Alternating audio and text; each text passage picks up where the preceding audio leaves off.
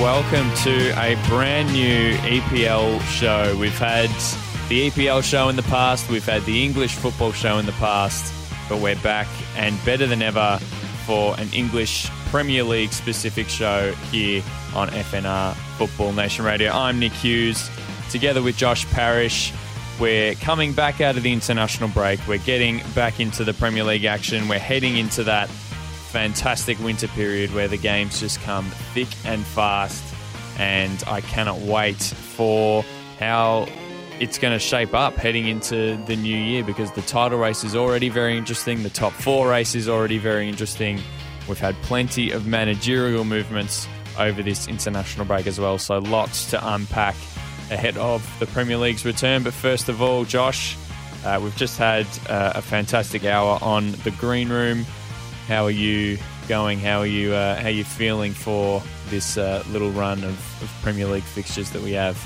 Well, it's always a little sad when you go into the international break and, some of the storylines, won't continue to develop as they have. But lots has happened in this international break.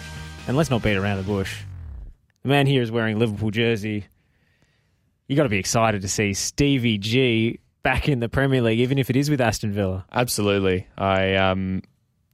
For two reasons. I think one, him leaving Rangers, I think I now don't have to choose who I like to get behind in terms of Steven Gerrard and Ange Postecoglou in the Scottish Premier League.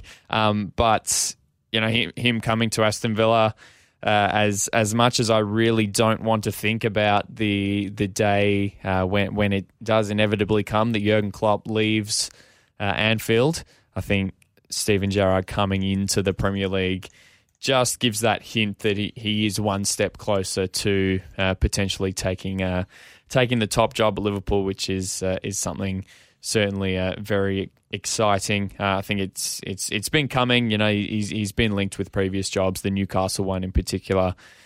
Recently, obviously, Eddie Howe has taken that one of a few new managerial appointments, yes, that will begin heading out of this international break. But to start, I think we will discuss the international break itself. Plenty going on in the World Cup qualifiers, and where Portugal and Italy have had their struggles, England certainly haven't in the last week or so. 15 goals scored against Albania and San Marino, 5-0 against Albania, 10-0 against England, and a few breakout performers. Maybe a bit later on we'll touch more on our thoughts on the Premier League season so far. But a couple of guys, Emil Smith-Rowe, Conor Gallagher, getting their first look-ins for the national team, which is very exciting. Yeah, absolutely. I mean, Conor Gallagher has come out of nowhere. Crystal Palace have been a bit of a revelation this season. I think when we did our preview show, you were very low on Patrick Vieira and Crystal Palace. You swung for the fences on a relegation, if I remember correctly. Yes. But they've defied the doubters and are playing very, very good football. I've been really impressed with his sort of tactical acumen and the way he's adapted in specific games. I really liked how they set up against Manchester City by being a little bit more aggressive in terms of their defensive structure and actually fronting the midfield and preventing the balls from being played into the likes of Gundogan and Bernardo Silva when they take up those pockets, and not just sticking everyone behind the ball and hoping for the best. And I think the managers had a big part to play in that, but also Conor Gallagher, who's on loan from Chelsea, I believe. Yes, yeah, correct. He's so energetic. He's covering so much ground, but also he's demonstrated quite a coolness and I guess a certain poise in the final third and in front of goal for a player with very little top-flight experience. Is really striking to see in his first few outings. So a bolter, to be sure, for the England squad, but a welcome one.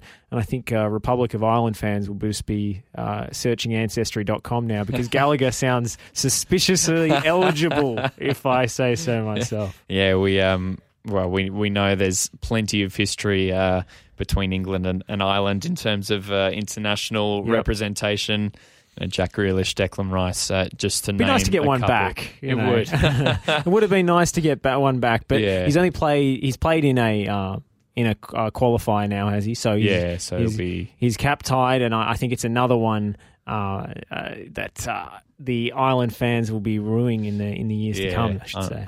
Unfortunately for them, but I think the Irish themselves, I think, have had a decent little qualification campaign. But it's an interesting one with Gallagher, because he had his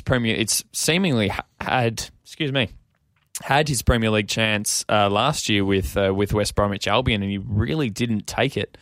He had a couple of fantastic loan spells within the same season. The first half of the 1920 season at Charlton, who up until the point that he left, really under Lee Bowyer a couple of years ago, were really flying after just being promoted from League One.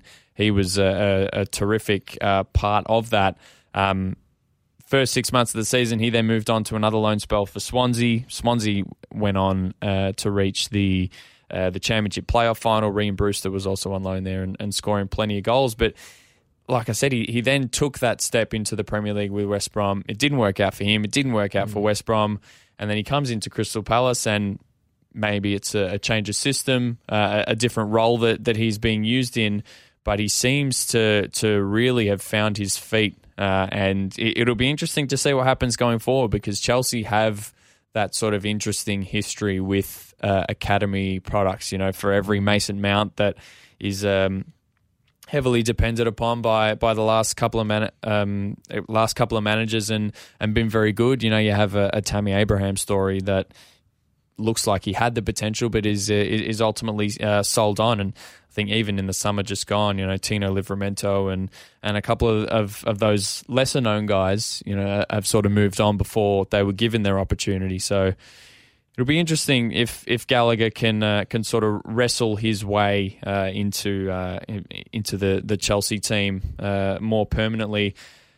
Emil Smith-Rowe as well, I think, is a big one to talk about. Pakua Frimpong behind the glass is waving her hands in the air. Scored his first England goal on his debut appearance. He of course, and just like Gallagher, neither of them were actually picked in the initial squad by Gareth Southgate. They only came in because there were a slew of players ended up back at their clubs halfway through the international break with little niggling injuries. I think Jordan Henderson, Marcus Rashford were a couple of them. But Smith-Rowe has been really, ever since he came into the Arsenal team sort of halfway through last season, has been a real breath of fresh air. Arsenal were crying out for that creative number 10 player. A lot of people were looking at Mesut Ozil's lack of registration in any sort of competition and thinking, what's going on there? But in Emil Smith-Rowe, they've found a real gem. Yeah, I 100% agree. I think maybe his prominence in the Arsenal first team was belated, and Arteta should have called upon him earlier. He spent some time on loan at Huddersfield in difficult circumstances. I think they were battling relegation. And Emil Smith-Rowe has been highly rated by people at Arsenal for years and years, but we've heard a lot about these Arsenal youth prospects, and a lot of them, don't come off. I mean, we all remember Fran Merida, and there's a lot of names down the years from the Arsenal academy it doesn't quite happen for. So really happy to see Smith-Rowe not only in an Arsenal kit but in an England jersey. I think he's someone who could move the needle for England in terms of chance creation, because they sort of asked their way to the Euro 2020 final, in my opinion, with a string of very narrow victories and pretty conservative style with a double pivot with Phillips and Declan Rice. And obviously Jack Grealish was the player that people were quote-unquote clamouring for. And now the clamour has officially started for Emil Smith-Rowe to start proper serious games for England. Unfortunately, you don't get serious games in qualifying for England because they always breeze through it. There's no high pressure environments to get that experience in, and then they go to a tournament and suddenly everybody clams up. So I don't know what it is about qualifying, but I think it's something to do with the mentality of the English national team, that they can't seem to bring their best football when the heat is on. But when there's some lesser opponents to knock 7 or 8 goals past, and they're qualifying with games to spare, suddenly the handbrake comes off and they play some of their best football. But what I want to ask you, Nick, is Harry Maguire, his goal celebration against Albania drew a lot of mockery, a lot of criticism from the likes of Roy Keane. Thought it was embarrassing. He's in the haters. He's been rubbish for 2 weeks. It's like he's in the studio. But I had one problem with it, and that was that he both cupped his ears and then put his fingers in his ears, which seemed to send a mixed message. Yeah. Do you want people to keep going, or are you blocking them out? It's an interesting one. I mean, fair play to him if he wants to sort of make a statement. It obviously has been tricky, and from his point of view, it can't be easy as the captain of Manchester United, as the captain of any club really, but as the captain of Manchester United in particular, given some of the results that they've had, some of the performances that he's put in. Look, I'm sure internally he'll probably look himself in the mirror and tell himself that he hasn't been good enough and that the team hasn't been good enough. But yeah, scoring in a 5-0 win against Albania and a 10-0 win against San Marino, it's not quite statement level performances. I wouldn't have thought it was anything to crow about. No. I mean, and no one's saying that Harry Maguire isn't a threat off set pieces. It's been his defensive play that has drawn the eye. Maybe the time to silence the haters is not after a great last-ditch tackle or something. I think Italy have proven that particular conventional wisdom wrong. Yeah. I think the sort of goal celebration-esque Bonucci and Chiellini getting chest bumping is real dub for the defenders of the world, and more should take after them. But Harry Maguire is always in the media spotlight because he's the captain and he has to come out for these interviews. And of course, Roy Keane felt he wasn't giving his apology with requisite gusto. But when you have to apologise every week and say it's not the result we wanted, it starts to become a bit of a chore. And I'm not convinced that it is the players' place to apologise. Maybe after something like the 5-0 against Liverpool, but not every week. I mean, coming out to front up in front of the cameras, it's become this ritual of self-flagellation at Manchester United. I think I don't think it's helpful. No, and there's been plenty of talk about the sort of social media graphics that they've put up on a number of occasions. I think the Jesse Lingard errant back pass that played in Young Boys' winner in the Champions League was one.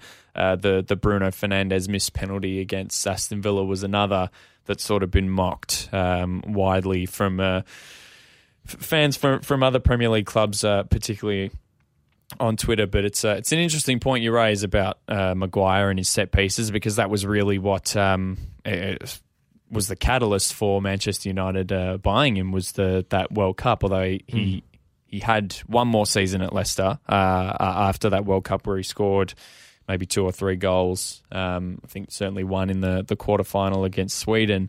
But yeah, it's going to be interesting. Obviously, there's results, like I said, do have England qualified and set in their place for the World Cup next year. Their last couple of major tournaments have been both positive and negative. It's interesting you mentioned the Euro 2020 as it was final. You have England there. Whether or not they were necessarily there on merit is possibly a question for debate. And then, of course, you have Italy, who now have to go through a playoff to make next year's World Cup. They, of course, didn't qualify at all for Russia 2018. So it paints an interesting picture going forward. The Premier League, of course, as well, over this international break, released their schedule, which basically confirmed what everyone was assuming, or certainly anyone that plays Football Manager would have been able to predict it, because they've been all on top of it. Once you get into the 2021 or the 2022-2023 season, as it is, they'll take that 6-week break or whatever it is when all the countries go to Qatar, and then I think they're picking up the tools again 8 days after the World Cup final. It's crazy. It is absolutely crazy. This is going to be a disaster. It is, especially for England, because that's their peak, their crazy bit of the season where everyone's playing every 3 days, and it's football season over Christmas, and to not I mean, obviously, it's a terrible idea to play the World Cup in the middle of the season. It's obviously a terrible idea to play it in Qatar. Maybe less of a bad idea to not play it in the Qatar summer. That's probably a good move if you're going to play it in Qatar. But this scheduling, it pays almost no respect to the tournament. Not that I think it should be there, obviously, but it doesn't seem like the players are going to have much opportunity to play a friendly before it starts, settle into camp. I think it's going to be a terrible tournament, and the club season is going to suffer as well because players coming straight off the back of the World Cup, especially if they go deep into the tournament, and then potential heartbreak come the end, and lots of minutes in their legs over a short amount of time in a country where the heat's going to be an issue even in winter. And then going straight back into the peak of the Premier League season after that. I mean, these players are getting flogged within an inch of their lives. We heard from the Belgian players, I think it was. Of course, they have a huge Premier League contingent. And I think it was after a Nations League semi-final or something. Courtois. It was Thibaut Courtois saying, why are we here? What are we playing? What is this game for? You can't be serious. How many games do we have to play in a calendar year? How many players have to get serious injuries and before they actually think about the load that these players are working under? Yeah, and it's not just going to be that World Cup. There's probably bound to be a Copa America at some point because there's one of those just about every year. There's Centenario, Centenario plus one. Yeah, plus two. There's AFCON coming up in a couple of months as well over the turn of the year. So, yeah, I mean, we could probably sit here all day and talk about the state of football as it is with, broadcasters and all the money that's being thrown around and everything. But we are the EPL show, so we'll stick to the EPL as it is. And a number of the budding Premier League stars that we've mentioned have helped England secure qualification for Qatar 2022. We'll take a quick break now, and on the other side of it, we previewed it a little bit, starting the show. Plenty of managerial movement going on, certainly headlined by Steven Gerrard's return to the Premier League. He'll have his debut match at Villa Park. Are they at home? They are at home against Brighton this weekend, and we'll break it down after the break.